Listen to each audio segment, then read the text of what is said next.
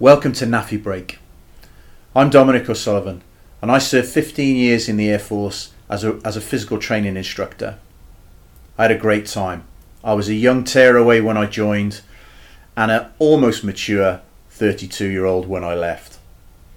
My transition was varied and eventually fruitful, but with a lot of learning along the way. The toughest part I found was proving myself all over again to a new audience in the commercial sector. I hope these podcasts share some insights into that transition process for others, maybe making it easier for them to find their next career. So, grab a brew and hear about some above average Joes that I know, who've successfully transitioned from the military into a second career. You'll hear their story, some insights, inspiration, and a little bit of Forces humour. In this episode, we're going to meet Alan Knell. Alan served for 9 years in the Royal Navy, and I first met him in 2013 when he was organising a major charity event in support of Scotty's Little Soldiers, the charity that supports our bereaved children of our armed forces. Alan's journey is not a traditional one. It's probably not even one that he'd recommend to anyone else. But over the course of his time out of the service, he's now found a vocation that he truly enjoys. I've broken this podcast into two parts so that we can focus a little bit more on his current role in part two. I hope you enjoy it. Follow the podcast and give us a little bit of feedback if you can.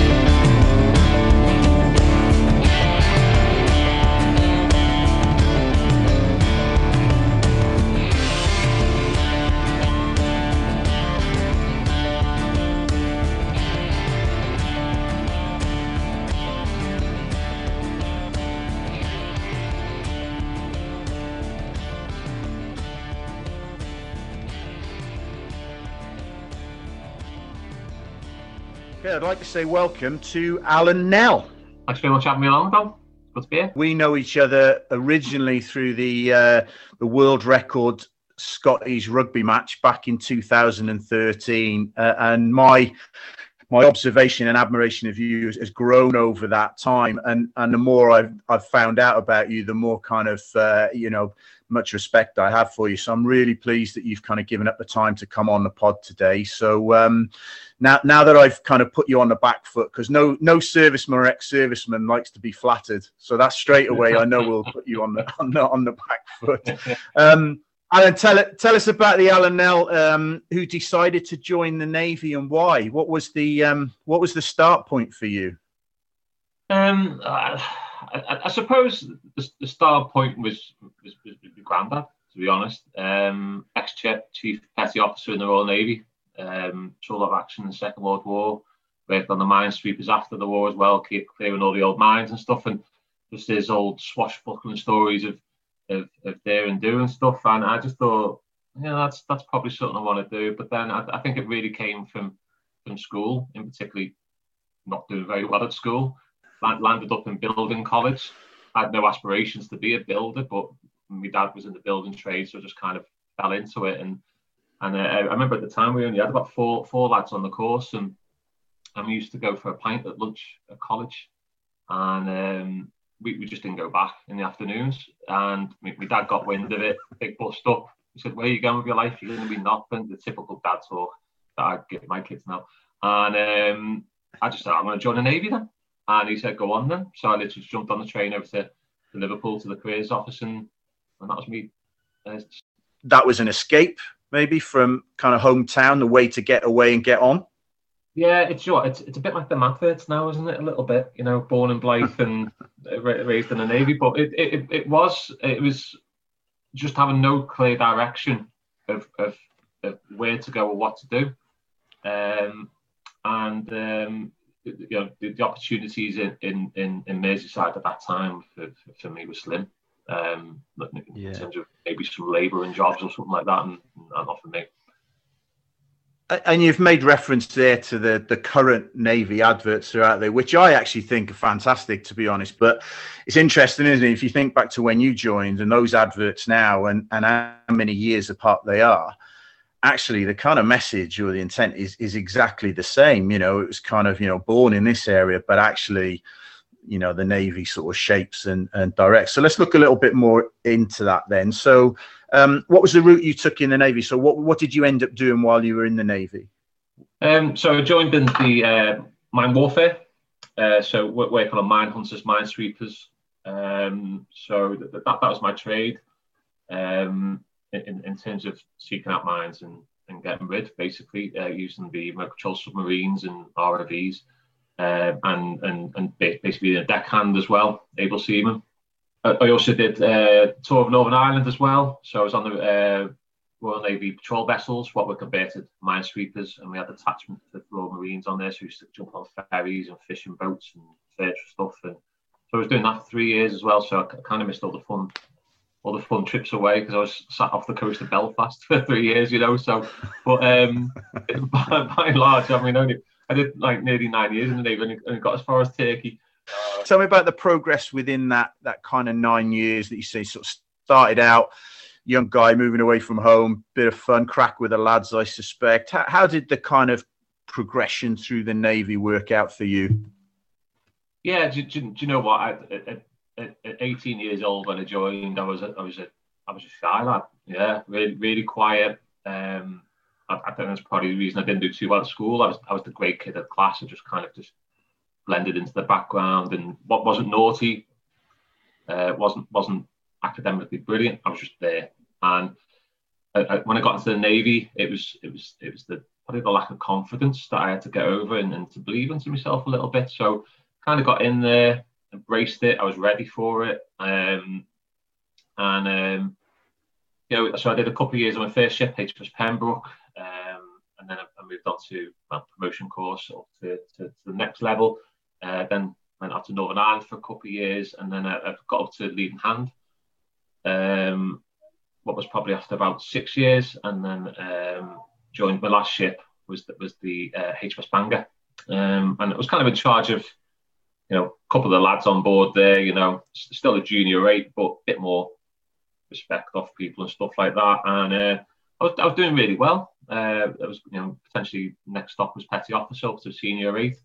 But then it's a young single lad's job at that time, and then I got a mortgage, I got married, and I think my priorities changed a lot at that point. So career path, it was going good. I was really, really enjoying it, and I would say that, and I absolutely loved it. You'll get me wrong, some terrible times like being the decks in a Foresight gale, but I did enjoy my job. So you said there at the point where you kind of got the mortgage, got the young family. How far into the career was that? At what point did you get married and perspective change a little bit? Yeah, so I think I met Laura when I was about 21. I joined at 18, so I've done a couple of years, and then bought a house a couple of years later. Got married a couple of years later. So about 5 or 6 years into my naval time, it was the house and the days of going out and blowing 150 quid on a Tuesday night in a bar it didn't go down so well, So yeah. These days that'd just be a good couple of hours as well, wouldn't it? That kind of money. But so so obviously quite young then to have the foresight to kind of buy your own property and what have you. Was that normal in the Navy? I mean, I obviously went through the Air Force ranks, and it wasn't common for the lads of that age to consider buying houses and look at the future. Was that something, because being away on ships and having a kind of shore base and things, was that common within the ranks in the Navy? I wouldn't say it was common. Kind of the moment came to me. I was based shoreside at the Mine Warfare School, and I used to sit in this port cabin with three of the grumpiest old chief petty officers you've ever heard. Most of them ex-divorced and hated the wives and stuff. You are painting a really glamorous picture of the Navy at this point. You realise that, don't you? But as a young lad there, I think I was only about 20, 19, and they were like, no, the only advice I can give you is buy bricks and mortar as early as you can. Because otherwise you'll literally just spend all your wages in the bars. And I thought it kind of just resonated with me a little bit. I thought, yeah, do you know what? I will try and make use of some of the money. So yeah, I was owned my own house at 23. So the house and the relationship and obviously family changed your perspective slightly. What did the priorities, or how did the priorities shift in that time? What were you starting to think about other than what you'd been doing up to that point? Yeah, I mean, it was the conversation of having kids. Really, was the big one, and it was, well, do you stay in the job, and the armed forces are very clever in terms of potential bonuses. If you just hang on for another 2 years, you get another little lump sum in your hand and stuff like that, and half pensions in your pensions. And Laura, who's my wife, was like, well, do you want to see your kids? Because potentially at that time, the way the world was going, it was 6 months in the Middle East. On a squadron, and then 6 months at home, but not being home for them 6 months, being based up in Faslane in Scotland. So it was like I really wanted kids at that point, but I didn't want to be in one of them relationships where you only see the kids now and then, and we don't have the technology that we have now in terms of TV. Yeah, it was when you were away from the family, and I didn't want that. I was going to say, I'm casting my mind back to the days of phone cards. As a way of keeping in touch with the UK when I was out in Cyprus. So you're right. I mean, from a welfare point of view for the service, that's obviously a lot better set up now in terms of communications with family when you're away. But back at that time, as you said, a pretty tough ask. So where were you kind of thinking then? You come towards 9 years we talked about that you served. What was the preparation in your mind? What were you going to do next, or how did you kind of prepare for that transition at that time? Yeah, I'd probably say, if there's an example on how to do it, I'm probably a good one. It was kind of, at that point you had to give a year's notice. I don't know if it's still the same now, but when I joined it was 18 months notice you had to give to the Navy, but they reduced it down to a year. And I just kind of thought, I had a conversation with Laura, and she was like, she was every Sunday night getting upset and me going back, and just that horrible feeling of going back. And it was a funny story. I used to get the train a lot, and like Sunday night, 10 o'clock, and I suppose a lot of people in the armed forces will understand this. It was like sitting on a train and going past the back of people's houses, and you see people just sitting in the houses, just chilling out, watching telly on a Sunday night. And I think, God, I've been traveling for 5 hours to get back to the Portsmouth or something, and you're just jealous of people sitting at home. It's really weird, but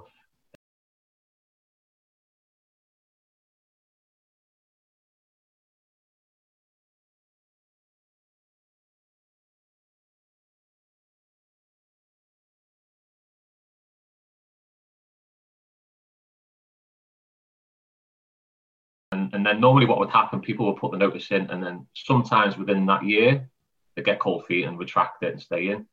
I didn't, but I didn't, much like school again, I just didn't have a direction of where I actually wanted to go. I had an idea in terms of, I've got a really good friend of mine, Ian Coupland, who I served with, and he left just a little bit before me and went into refrigeration engineering, did his resettlement package, and thought, Joe, looks all right, he's doing all right on Civvy Street, I'll do that.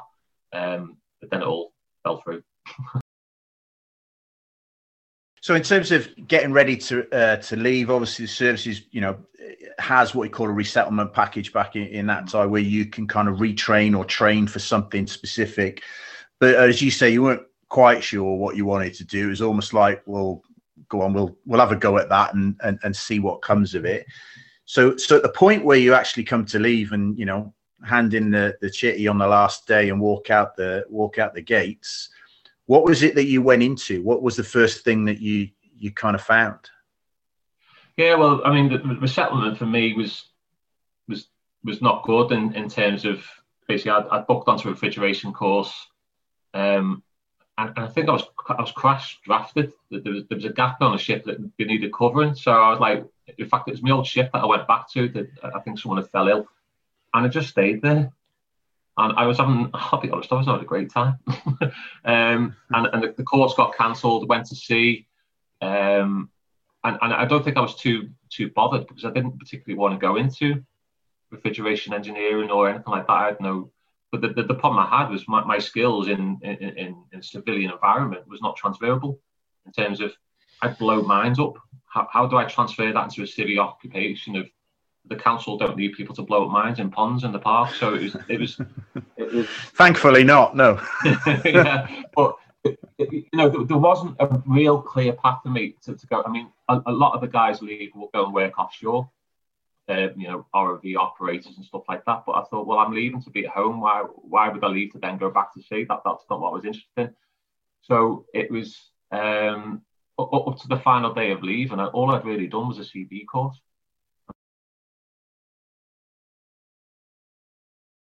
Now, I think that's interesting when you said there, what you did in the service wasn't transferable.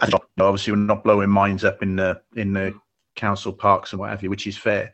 But when you look back on it now, and the things that you do, and what you work at now, can you recognise transferable skills and kind of experiences that you had that actually have kind of stood you in good stead, or you've been able to kind of employ those skills rather than the actual job? Because like for like job, as you said, there isn't one. But do you recognize it now, but maybe not at the time, recognize that there was stuff you had that you could use?